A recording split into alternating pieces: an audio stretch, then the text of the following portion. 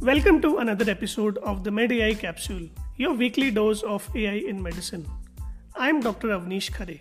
Today, we'll discuss how AI is being used to improve mental health for healthcare staff, aid future viral outbreak response, and predict pregnancy risks. First, a recent 12-week trial by NHS researchers in the UK tested the AI chatbot app Visa with 350 healthcare workers. The app provides conversational therapy, mood tracking, and mindfulness tools powered by AI. Results showed improved mood, sleep, motivation, and well-being among staff facing burnout.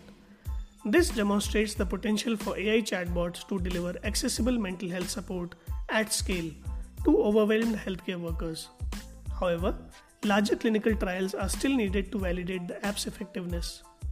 Next, Yale researchers have developed an AI platform that uses machine learning and metabolomics to predict disease severity during viral outbreaks. Tested on COVID-19 data, it identified unique biomarkers and created software to estimate hospitalization needs.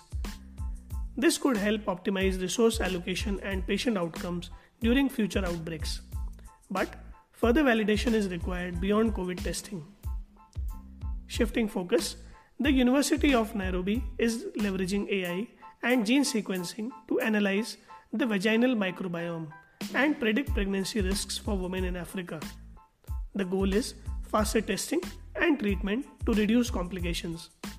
However, the research remains in early stages, so extensive testing is critical before clinical use.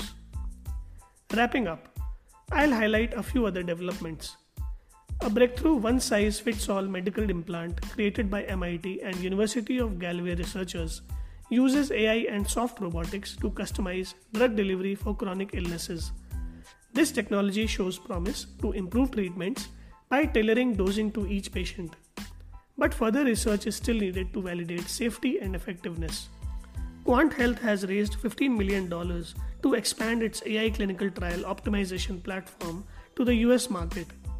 The company claims its technology can improve trial success rates and accelerate timelines. However, thorough evaluation and responsible data use will be critical as Quant Health scales up. Finally, concerns are rising about transparency in NarxCare's proprietary AI scores that guide physician opioid prescribing.